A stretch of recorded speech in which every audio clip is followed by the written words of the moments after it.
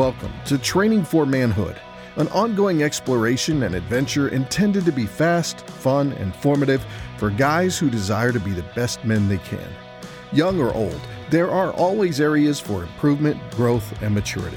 We hope you'll pay attention and put into practice the useful advice you hear on this podcast. But remember, the goal isn't just to listen, but to do what you learn.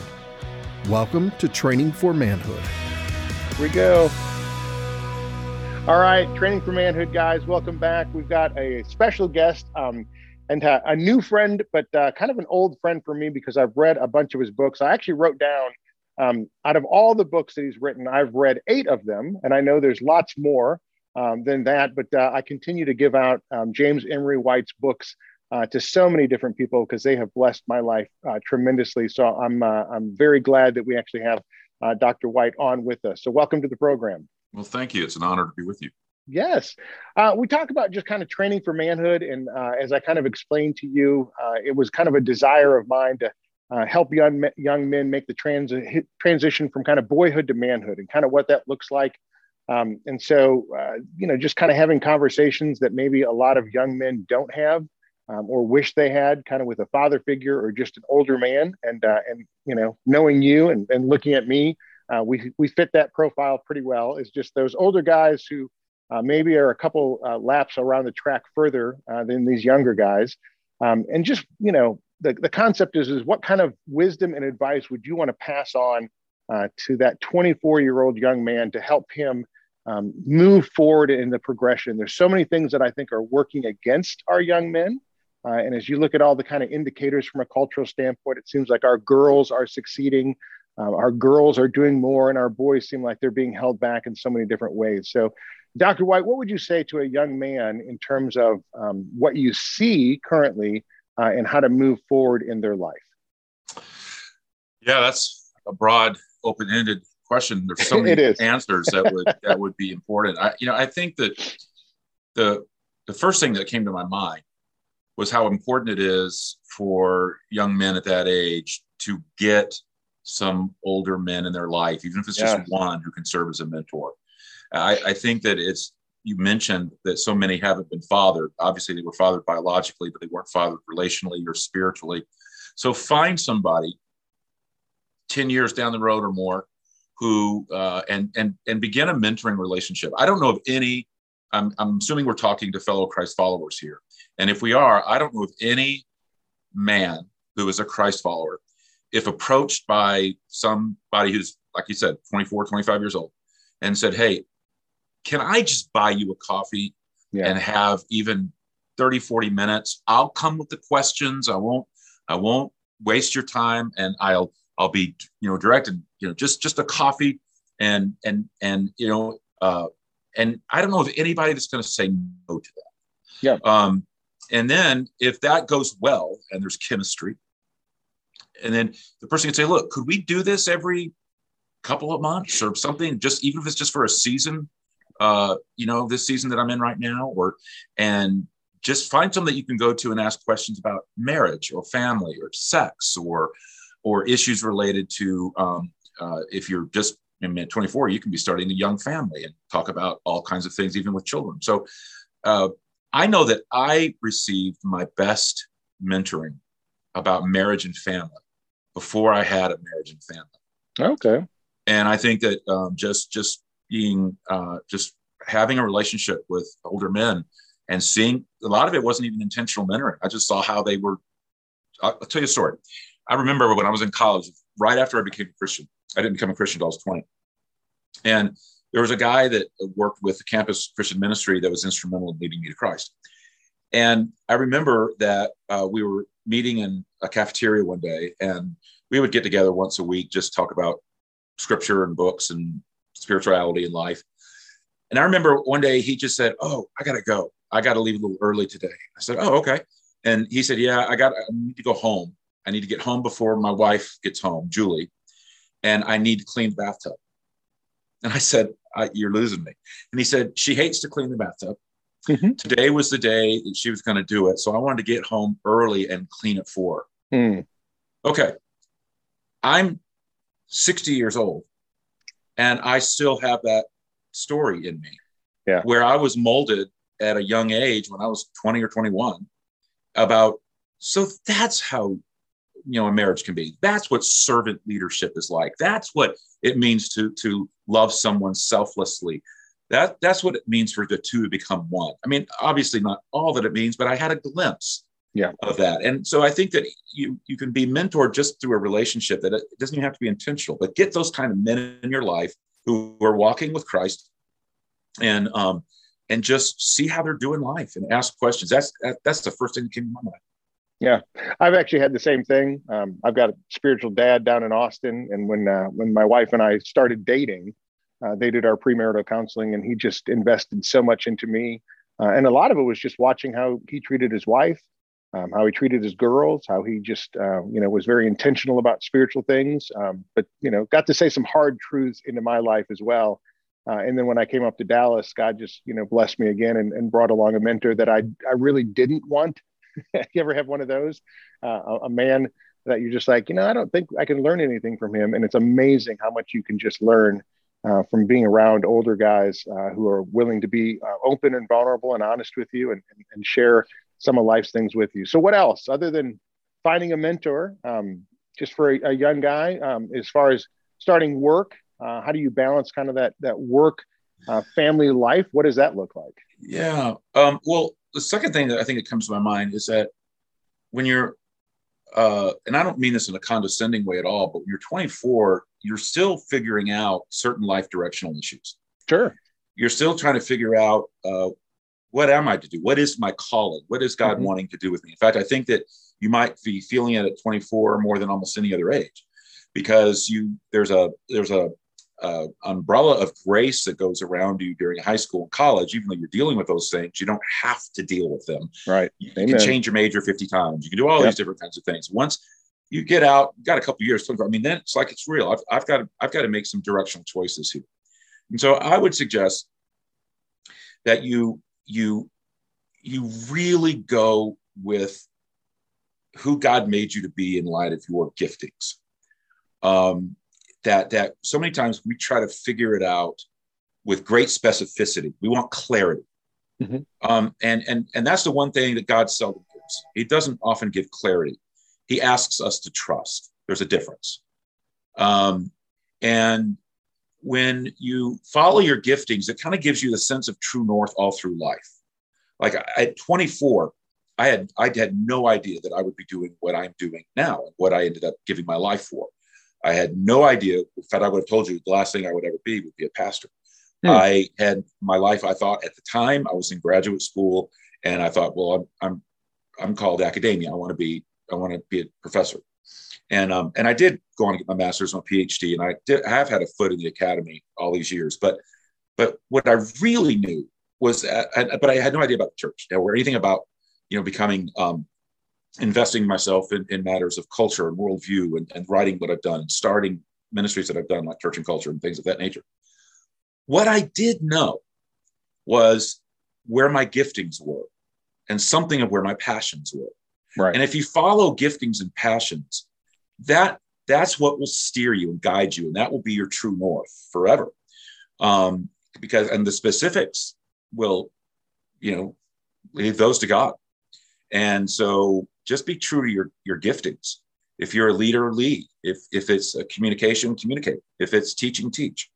If your passion is reaching lost people or understanding our world or investing in young men or whatever it is, your gifts tell you what to do. Your passions tell you where. And then, that's a lot of guidance. And most people, though, make very strong people, strong in their faith, make career decisions in a very worldly way. Yeah. Well, I just had a conversation with a young man who got into 2 different law schools, which I was, proud of him for, getting into the 2 different law schools, but they're very different. They're very uniquely different. And I asked him, well, which one are you going to go to? And he said, well, what would your advice be? And I told him which one I thought, because of the kind of bent that I kind of saw his life going. And he said, well, I was really thinking of the other one. And I said, why? And he said, well, I think I can make more money. Yeah. I was like, oh yeah, no, that's, I was like, my bad. I kind of saw your direction up to this point. as doing a particular thing. And I thought you kind of wanted to follow that. But if you want to make more money, you're right. The other law school would probably be a better avenue for that. And I think that's a tough time. You're right in life to kind of, to be 24 and look at the direction that you want to go in life. And there's such a pull towards, in a sense, what we think of success. And I think a lot of guys kind of follow that path and they get so far down on it that, they hit 50 and they turn around and they realize, yeah, I've been successful in one area of my life, and that's financially, but I haven't been as successful in the things that I was really passionate about. What would you say to a guy who's older? I think that one of the things that I think older men can say to younger men, and they wish they had an older man say it to them when they were younger, is that there's a big difference between success and significance. Okay. And we tend to be completely wired towards success, and we rarely graduate to significance. Yeah. But it's significance all along that we should really be pursuing, chasing. In other words, making a difference with this one and only life that we have, and making it count. And I think that whenever, if there's a passion at all for someone to want to make a difference, I think that's what we need to cheer on in their lives. You chase that difference making, because you only have this one and only life. And when it's all over, the only thing that's going to matter are the things that you've done for Jesus, the lives that you've changed, the people that have come to Christ through you. That's all that's going to matter is what you did in those kinds of areas. Now, you can do those kinds of things in any number of vocations. I'm not saying that this means everybody should be in vocational ministry. Right. I'm just saying that everything you do should be with the view of not so much money as it is significance. And if you do have money, if you do have success, then that should be leveraged toward making a difference. Yeah, I like that. I love that. What kind of books, resources would you suggest for a young guy to kind of encourage him along that route? One of the things I want to do is I want to help young men understand the importance of reading. As you talked about, just mentorship, having, an older man in your life to kind of help you. Sometimes they're hard to find, and sometimes, you may be, in between. But I've always found that books have been valuable for me because they're older men who have written and shared thoughts. And so I can go and grab those anytime. Yeah. Anything that comes to mind? Yeah. I'm a big believer in historical mentoring, meaning read biographies of men whose lives were well lived. Yeah. I remember a very influential biography I read, and I retold the story in short in one of my books, was simply titled Borden of Yale, a man whose life died when he was about 24. But he lived the most full life I think may have ever been lived. I mean, and just I like to read, and did read, particularly at that age, biographies of lives where they really did pursue significance. They pursued making a difference. They pursued lives of integrity. And so whether it's about Jim Elliot, or whether it's about Borden of Yale, or whether it's about the life of Wesley, or any number of these people, I mean, drink deeply from that well. And read books that are important for spiritual formation as well. We tend to read books that are, how to be a leader, how to do this, how to succeed, whatever. And I find that the two best books that have served my life have been, well-chosen, stirring biographies, and then books that really helped me with going deep with spiritual formation. So, for example, just the other day, I was talking with one of my two sons. Both of them are pastors here. And I have 4 children, and my 2 boys are pastors. And we were just talking about things. And he comes to me very frequently. He says, okay, can you give me 2 or 3 good books here, 2 or 3 good books there? And he said, okay, I really want something that's going to be really challenging for me spiritually. And so I actually recommended a Catholic author from the 16th century. Okay. And who was a spiritual mentor to C.S. Lewis historically. Okay. And if you can read those kinds of things and kind of navigate the medieval Catholic overtones to it, I mean, and I knew that was a gold mine in my life. It was a gold mine in the life of C.S. Lewis. And now it's going to be a gold mine, I know, for my son's life. And so I do think those 2 types of books are critical. Yeah. Well, I just gave your book, Serious Times, to a young man who's a junior at the school that I work in, and he's already digested 80 pages of it in 2 days. Well, it's funny that you mentioned that book. I thank you for doing that, and I hope it is serves him, because what I did there was, with each different thing, there was then a biography of someone, whether it's William Wilberforce or C.S. Lewis, or and just kind of St. Patrick, just kind of helping people kind of make the tie of living a certain way and how people have done that. Yeah. Well, you did the same thing in the Traveler's Guide to the Kingdom, right? You kind of connected the biography with the geography and the theology, and you kind of that was one of my favorite books. That's one of my favorite books. It's funny you mentioned that, because that was a book written to mentor a young Christ follower. That's what it was. I imagine if I was going to mentor someone, and so I picked these places that are crucial to the Christian faith and what it brings to our life. And it was one of my favorite books. Yeah, I enjoy just referencing that. I love just the idea that there's, men and women very similar to us that have walked the faith at a different place at a different time, right? But that was their journey, and they got to pass on the baton. And in a sense, I kind of feel like I've received the baton from them, and it's my job to pass it on to the next generation. And so it's just kind of that great encouragement. Anything else that you just kind of share with a young man, maybe in terms of like relationships? It's kind of a time to start looking for relationships, right? With a young lady. Any kind of wisdom and advice in terms of what that might look like? Don't compromise. Okay. And make sure that you don't ever date someone that biblically you should not marry. Yeah. Because what will happen is that you can soon give your heart, and then your head's out of the game. Yeah. Great wisdom. And so when people say, so who should I marry? What's God's will for my life? Well, the God's will for your life is that you should marry, if you're a Christian, a fellow Christian. Yeah. And someone who is sincere in that faith, and where the two really can be made one. So, if they're a Christian, you've pretty much got God's will for your life. So, there's any number of women that you could meet, fall in love with, and God could bless. I don't think there's just one person out there that's got your name on it. But I do think that first thing where you're talking about a Christian is crucial. So don't even date.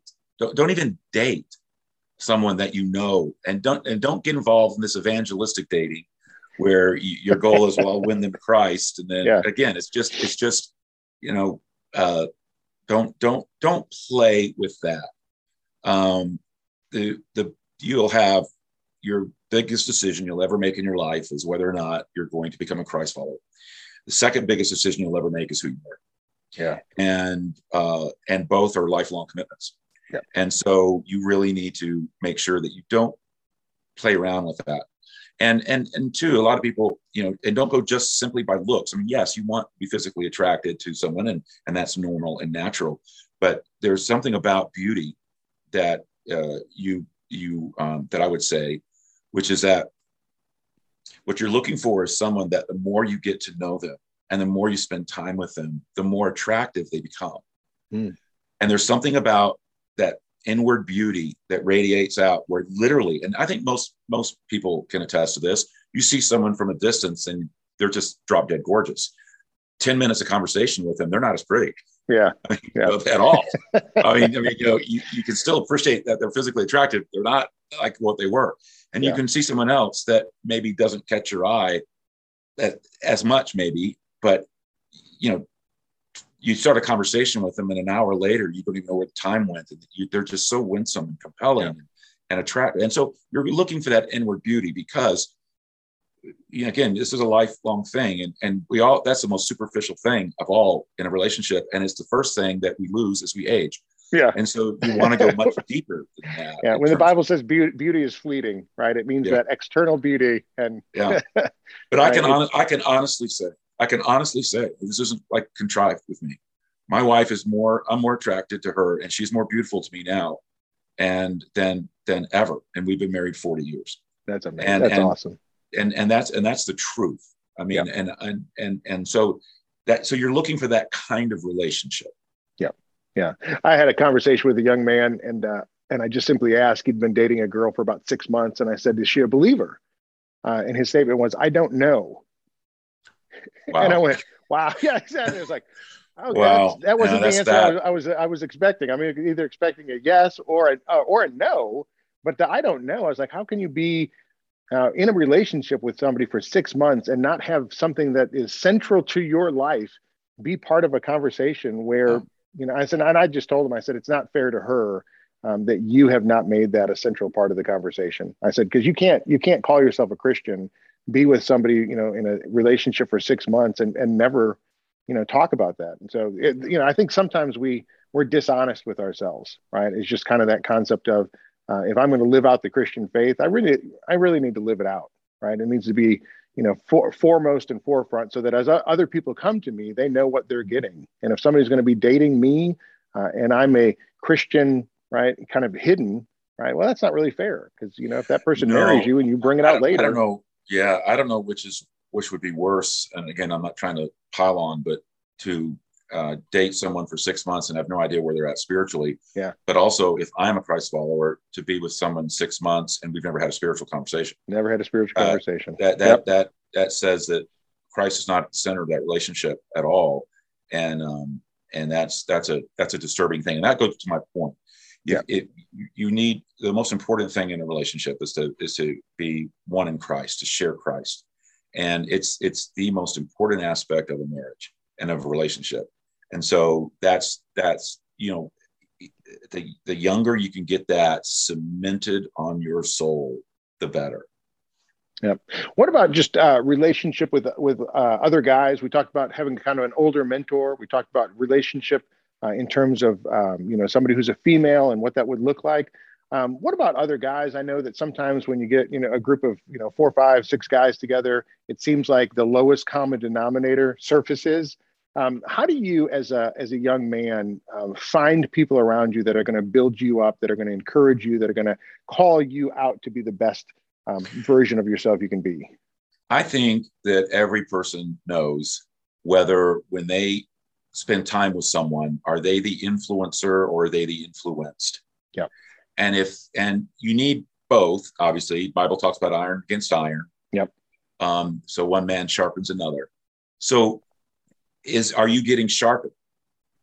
I mean, do you really walk like the key question is this: when I spend time with someone, male, female, anyone, a person, do I walk away wanting to do more for Jesus and live better for him and love better and be better? Or do I walk away neutral? Or do I walk away a little less loving and generous? And you know that. You can sense that. You know. Right. And even if you're very attracted to someone with chemistry, high likability, you also know how they influence you. So you want to look for the iron against iron relationships. The second thing I would say is that when for a young man, you can have an older man in your life. You can also have an older woman who can be a fantastic mentor, and that's not talked about much. Like, and even if it's just historical, like for me, people who know me know that if I had to put one book, a biography, in the hands of someone that has challenged my life more than any, and I go back and I read this probably every 3 years, and every time I do, I'm just so inspired again, and that's The Hiding Place by Corrie ten Boom. Oh, okay. Yeah. Now, Steve, and this was an elderly woman who survived the concentration camps. Yep. And but I think every man is different in terms of what they need or what they even desire in terms of having other male relationships. It's talked about a lot that you should have, several good male friends in your life. I think that, quite frankly, I think that just depends on the guy. Yeah. Are you an extrovert? Are you an introvert? Where are you at? And how are you best served and mentored? And how are you best inspired? And how are you best with spiritual formation? And which is why one of the things that I do whenever I'm working with someone, my first question is usually, how do you best learn? How do you like to learn? Do you like to read? Do you like to listen? Do you like an experiential immersion? Like how do you best learn? Right. And that often then applies to how someone is best mentored or discipled. Right. I love that. I love that. Well, Dr. White, I appreciate the time. I know you've got plenty of things to do, but I appreciate just you investing into the lives of other believers through your writing, through your pastoring, and obviously through your boys now, continuing that on as you pass the baton to the next generation. So I will put some show notes in there and links to some of the things that you've said and some of the books that I've read that I love of yours, so other people can experience that as well. And I just appreciate you carving out a few minutes for us today. Well, and I appreciate what you're doing, man. It's remarkable. Thank you. Thank you for listening to Training for Manhood. If you found the conversation to be valuable, make sure to rate us where you listen to podcasts. Also, check out additional content on our website, trainingformanhood.com. That's training4manhood.com. Until next time, in the words of King David, be strong and show yourself a man.